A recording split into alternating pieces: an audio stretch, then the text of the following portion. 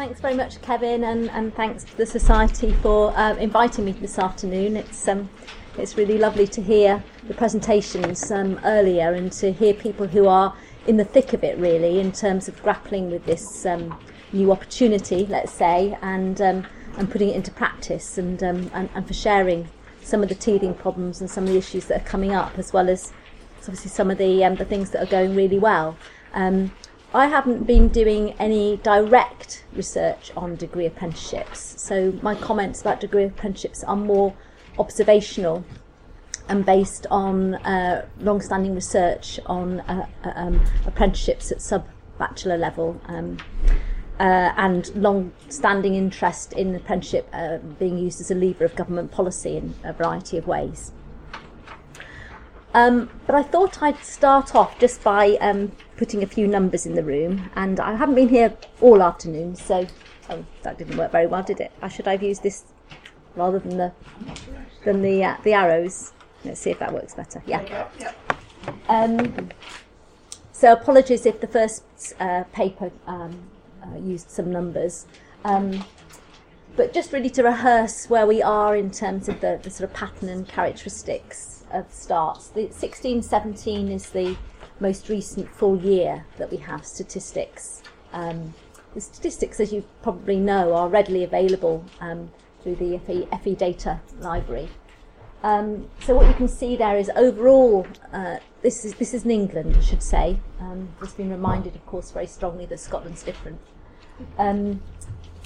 So in England, there were just under 500,000 starts on apprenticeships in 2016-17, and that was a drop on the previous year. And as you know, that's caused a bit of consternation in the press and a bit of embarrassment, I think, for the government, because it coincides with the introduction of the levy and some significant decreases associated with that. Nonetheless, it's still a high number. If you look at the age profile, you can see that nearly half of all starts are over 25 when they commence their apprenticeship. And I think that's really important to bear in mind. It's a sort of figure that's been present in the data since around about 2009-10, something like that. So the alarm's working. Good news. We don't control the test. We wouldn't do that. Excellent. Gosh, that really did I'm so sorry. Yeah, about everybody else knew. About age. So if people can cast their minds back, apprenticeship has been made available to all ages since around about 2005 to 5-6. Before that, it was a programme available to those under 25. But then the kind of real rise in the older apprenticeship starts happened when Train to Gain was rebranded as apprenticeship around about 2010, if I remember rightly. And since then, we've had nearly half of all starts being 25 plus. And indeed, if you look at the age profile, it's really right up the age profile, including about 3,000 starts at aged 60 plus. And then we have the breakdown of the younger age groups, and with only about a quarter now starting aged under 19. Of course, the 16 to 18-year-olds is the traditional age for young people starting an apprenticeship. And the levy, effect of the levy seems to have impacted most strongly on the 19 to 24 age group. Interesting, the declines are the strongest in that group at the moment. But it's a fast-moving picture.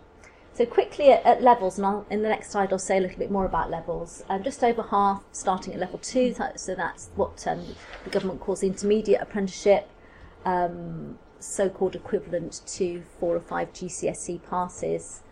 About 40% at level 3 and just 7% at level 4 plus. So well over 90% starting at level 2 and 3.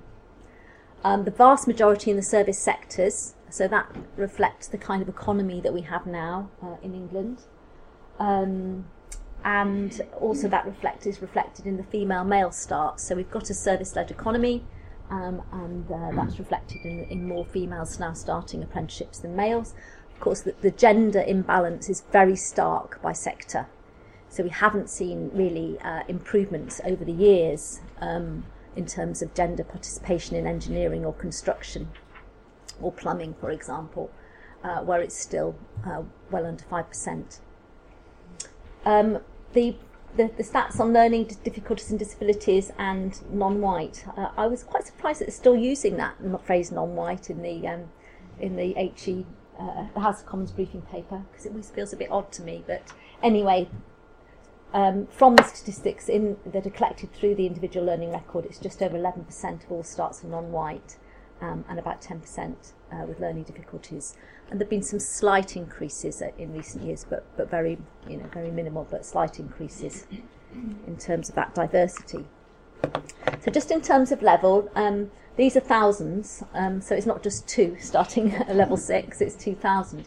But I think it does just remind us that the numbers as well as the proportion are small still at the higher and particularly at the degree level 6. And at the moment there are less than 50 starts at level 7, so it's sort of equivalent to master's level. So they're not recorded in the statistics. If you look at the higher level, the vast majority on management related frameworks of one kind or another. So it's a small but growing number, and a very small proportion of the total, but again growing. So just wanted to reflect briefly on apprenticeship as a concept, the concept of apprenticeship. So it's kind of used in 2 ways, really, in the literature, referred to in 2 ways. Firstly, as a kind of set of institutional arrangements that countries erect in order to offer provision for cohorts to access skilled work, skilled occupations, through apprenticeships which are situated at below bachelor level. So if we think of the strong apprenticeship countries in Europe, Germany, the Germanic-speaking countries, Germany, Austria, for example, that's really how apprenticeship is used in the main, is as that really strong set of arrangements that offer opportunities for young people in the main to access skilled work through a very structured offer, which includes learning in the workplace and also off the job through attendance at vocational college, with a reasonably strong diet of general education in there as well, known as the dual system, as you'll all know. So a set of institutional arrangements providing the initial vet up to sub-bachelor level. And the kind of word that's used to describe that in terms of level is intermediate in the literature, which is interesting because we use intermediate to refer to level 2, which in those kind of strong countries isn't actually classed as an apprenticeship level. The apprenticeship is reserved for those occupations which is designated, if you like, as being worthy of apprenticeship and having enough to learn that they're going to lead to skilled work with a wage premium attached. But it's also used, in a sense, just as an ordinary word as to refer to a model of learning. We think about it as a model of learning for occupational expertise. It's, in that sense, a concept which can cross various kinds of boundaries, various kinds of borders, crossing hierarchies, crossing different kind of sectors. So it's quite a generative concept when we think about it as a model of learning, which differentiates it somewhat from this model of learning as this concept of apprenticeship as a set of institutional arrangements. So I've said there that it applies, to chefs and barristers and teachers and musicians. People will talk about, their apprenticeship. And what they're effectively referring to is how they've developed their expertise, their occupational expertise, through engaging in diverse social practices, which will usually involve some on and off the job type of practices, that enables them over time to become accepted and recognised as a full member of an occupational community. So mobility, I think, is actually has long-standingly been central to the concept of apprenticeship. If you go back to medieval times, there's this term journeyman, which I think is in essence about mobility. quite literally about mobility. So this is where after an apprentice has completed their specified apprenticeship through the arrangements that are recognised by the institutions that support it, this is going back to medieval times, and the apprentice can be classed as a journeyman, which means literally that they're allowed to journey in search of work as an autonomous, what we would now call qualified or certified individual. And they're allowed to sell their expertise in their own right. So the notion of autonomy is really important. They're not beholden in terms of the opportunity to access work and access pay for their services and their expertise. But they do belong to the, if you like, the institutions in medieval times, going back to the guilds, to that community of practice. So they have an opportunity through that membership to develop the craft, develop the practice alongside their fellow members.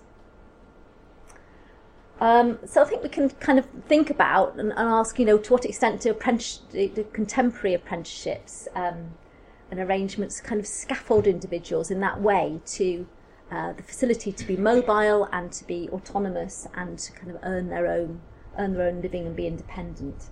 So to what extent are they providing a vehicle for social mobility? I want to say a little bit more about apprenticeship as a model of learning now, and then think about how that's realised in different ways, which is what we find when we do empirical research on apprenticeships in England. Lots of variety. And what kind of indicators, if you like, might be more or less facilitative of apprenticeship being able to offer mobility, progression, and all those things which I think most of us are kind of interested in and trying to support. So Lorna Unwin and I, as Kevin said, lots of my work has been in collaboration with my colleague Lorna Unwin, identified 4 dimensions of apprenticeship as a model of learning, which kind of is a way of helping us to think about what it's offering when we go in empirically and try and understand the apprenticeships that we're researching. So we refer to the pedagogical, occupational, locational and social dimensions. So just briefly, what we mean by the pedagogical dimensions is that a workplace curriculum is constructed and made visible through the apprentice's participation in authentic and relational work that enables them to work with colleagues and clients.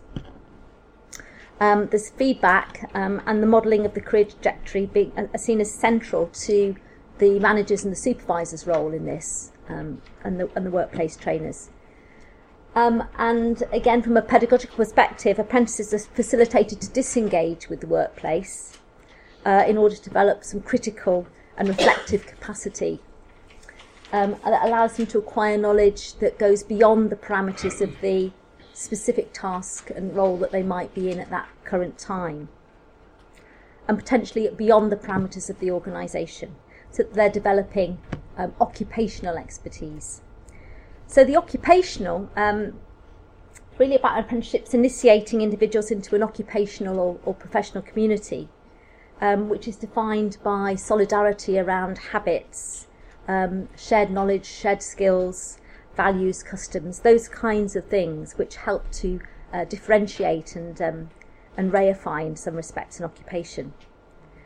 So in the case of apprenticeships, this dimension is critical, providing a sense of stability. But it's important to say that if the pedagogical dimension is in place, then the stability isn't necessarily leading to stasis, because combined with a kind of dynamic pedagogy, it can actually lead to innovation and development.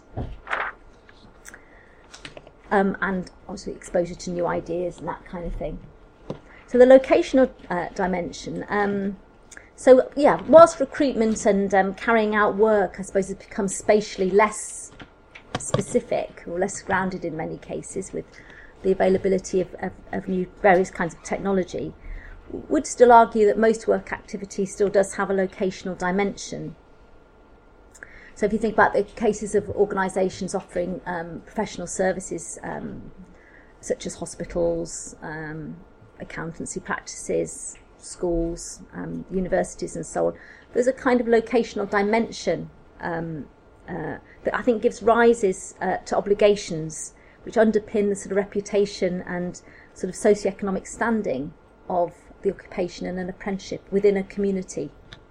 So I think we need to be wary of forgetting the locational dimension in the kind of rush to understand and also to sort of take on board more virtual types of working relationships. For apprenticeship, the location I think is still important in terms of imbuing the apprenticeship with meaning and recognition within various kinds of communities, including the kind of place-based dimension. And then finally, the social.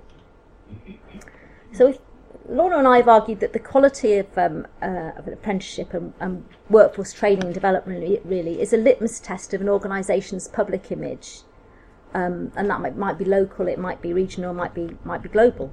There are reports of unpaid internships, for example, being quite exploitative, and that be generating some public concern and even outrage.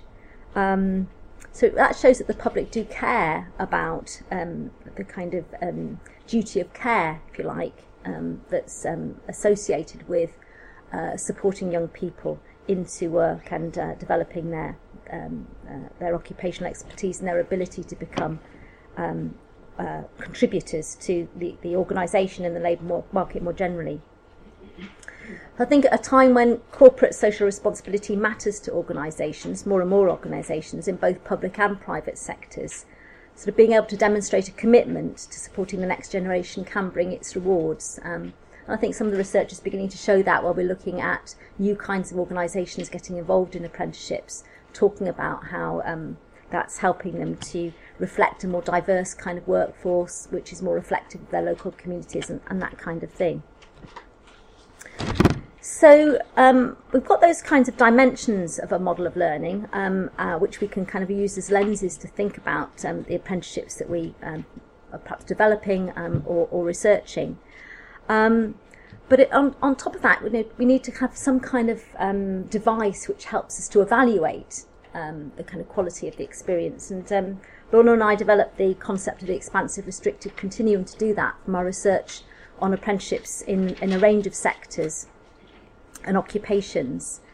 And it allows us, I think, through losing that kind of conceptual device, to think about approaches to apprenticeship as more or less expansive. And what I want to argue is that if we want to offer apprenticeships that are going to support social mobility, we need to think about their expansive features, which actually means that we have to get into the process and into the pedagogy, into these other dimensions that I've been talking about.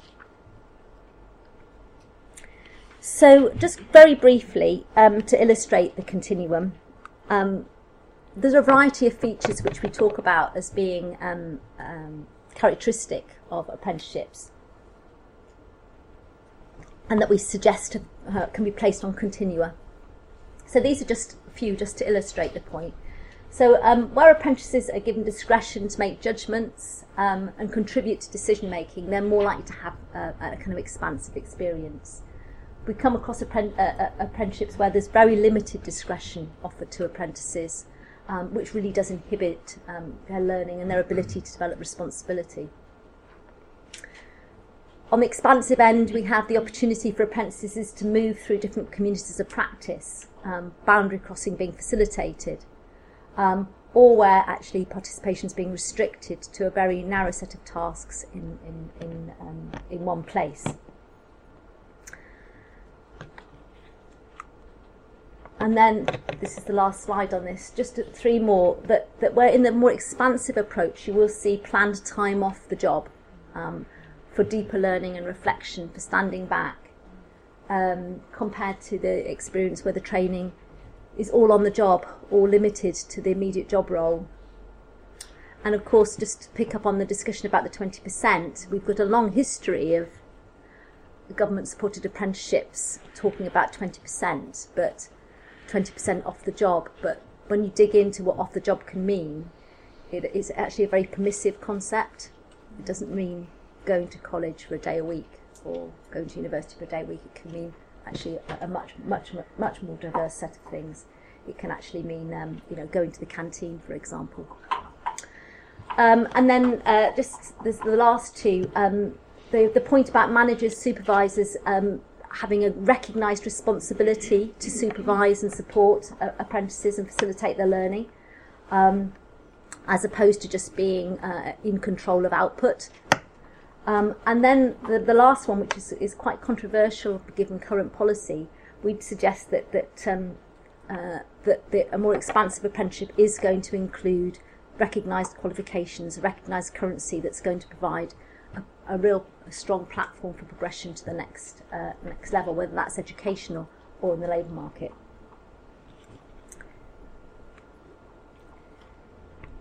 So what I would suggest is that all workplaces themselves can be conceived as learning environments. And what I wouldn't want to suggest is that an apprenticeship on its own can be conceived as either expansive, more or less expansive, or more or less restrictive. It's really about the relationship between the apprenticeship and the approach to apprenticeship and the kind of workplace environment in which it's primarily located. If you have an expansive workplace learning environment, the chances of the apprenticeship itself generating an expansive experience for the individual and the apprentices is going to be much, much higher. So here we have, some ideas around, learners as apprentices in expansive environments. So what you see is that the apprenticeship's embedded within broader business plans of the organisation. There's a deliberate effort to protect the identity of the apprentice as both a learner and a worker. And what you see in more restrictive situations is the apprentice first and foremost being seen as a productive worker. Again, the apprenticeship consists of time off the job to disengage from productive work, and that there's a clear endpoint that signals that a recognised level's been achieved, and there's a kind of clarity about where that can lead in terms of further destinations. So I just want to give a little illustration of Peter. Peter was somebody that we came across a while ago, and really what I want to show here is that Peter's expansive apprenticeship, his apprenticeship included all those kinds of features that I talked about on the expansive end. This was available before anything called degree apprenticeships was invented.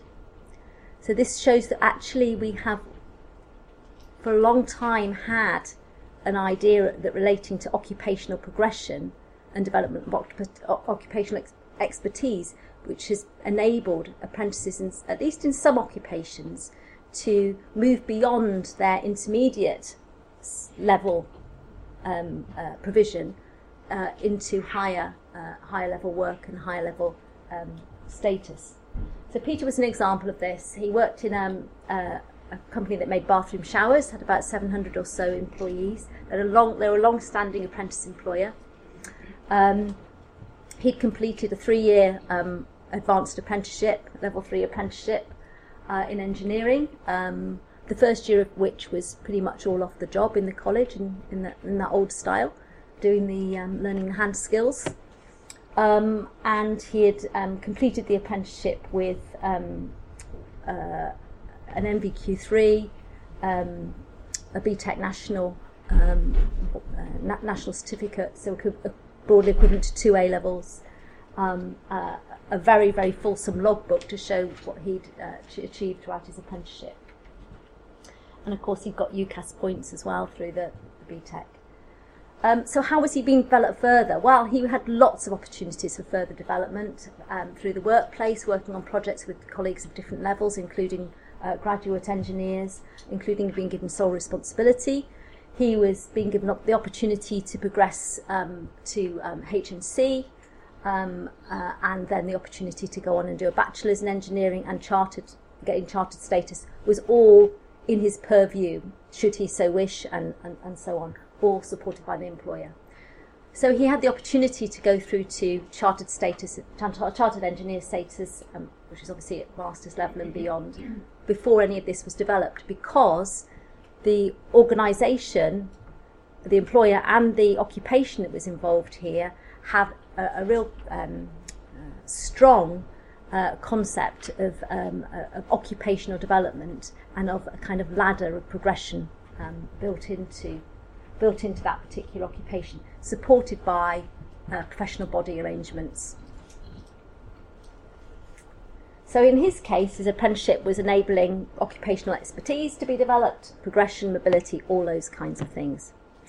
So what have we got in the current model? I think we've got some systemic problems, or you might want to think of them as more positively as challenges, and maybe opportunities as well. So just a kind of reflection on this. So what we've got is a model. So we're now back to the institutional arrangements which comprise contemporary government-supported apprenticeship in England. So essentially what we've got is an assumption that any job or job role is a suitable vehicle, suitable context for apprenticeship.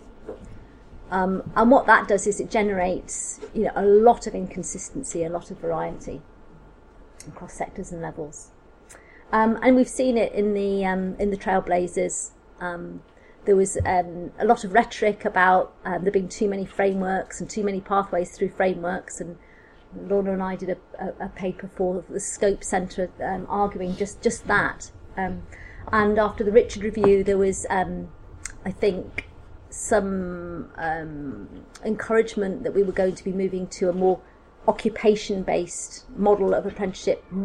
It's more similar in some ways to the kind of concept in Germany and some of those other countries, and that there would be a sort of standard that was linked to an occupation, and an occupation that was broad enough defined in order to have some real substance behind it.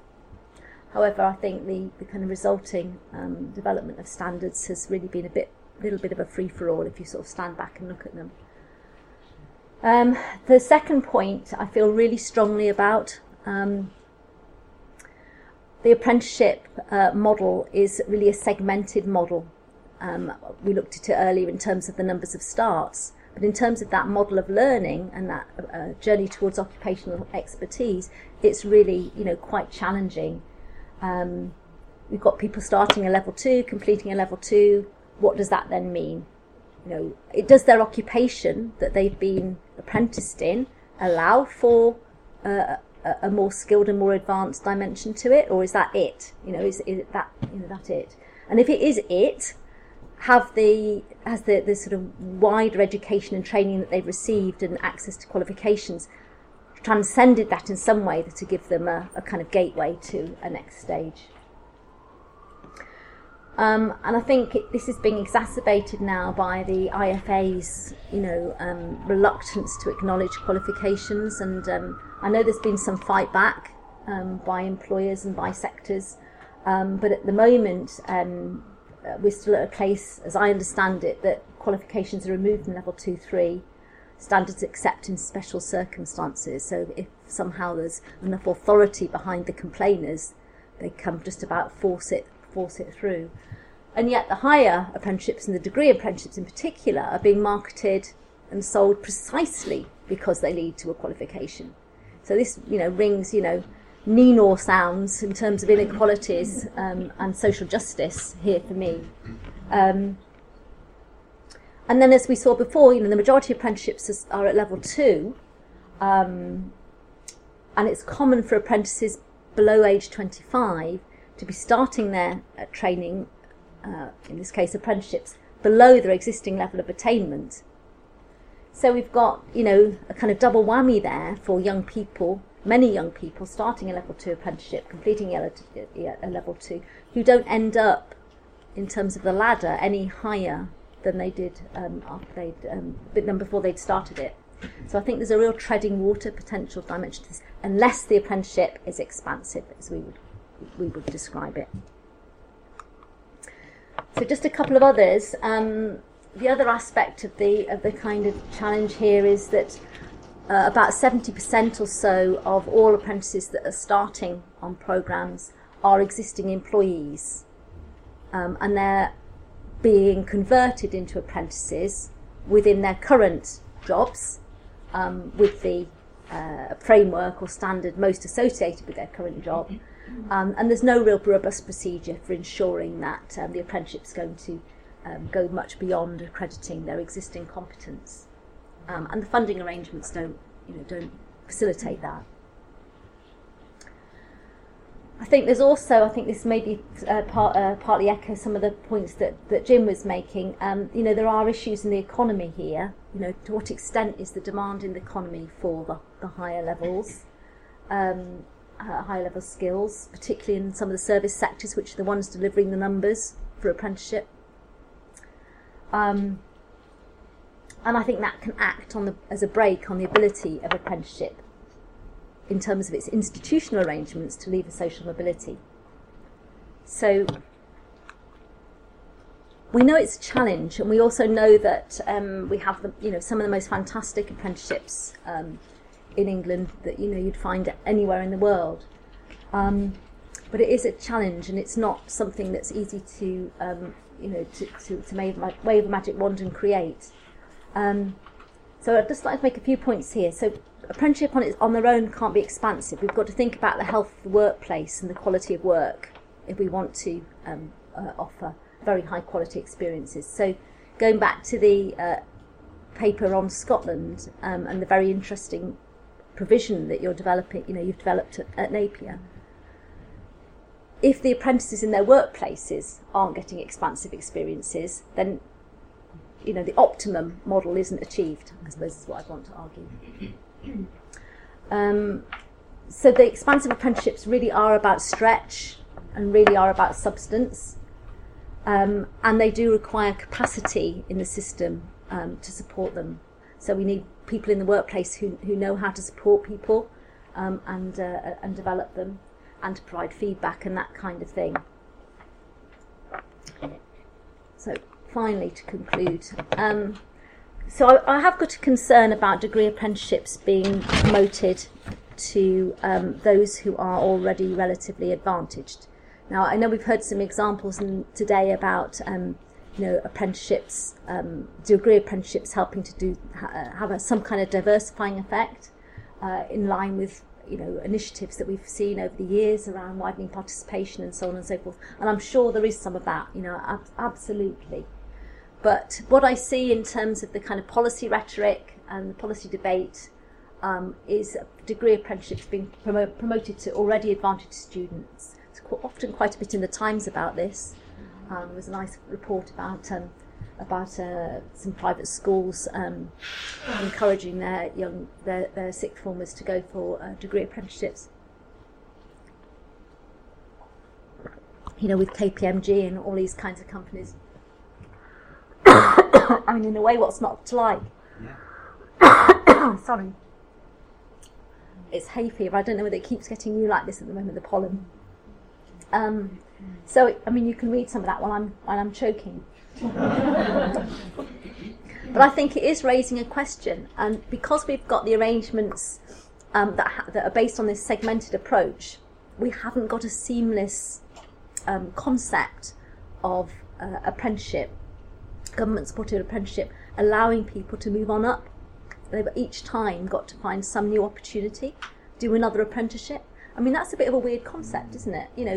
You might have to do a level 2, a level 3, a level 4, 5, and a level 6, maybe then a level 7. 5 apprenticeships to complete your journey of occupational expertise. Well, there's something a bit weird about that, and there's some transactional costs involved in that, and something about misunderstanding, the nature of what we're doing. So I'm worried about this approach deflecting attention from the quality of level 2 and level 3, which for me are the kind of area that we should really be focusing on, where we're really going to be developing the pool and the pipeline for progression. And then just my final point, really, it's if we want to achieve this, then it's really about a concerted effort and investment in developing capacity in the provider system, but also in workplaces as well. But if we can do that, then I really do think that apprenticeships can really be a fantastic vehicle for social mobility. Thank you.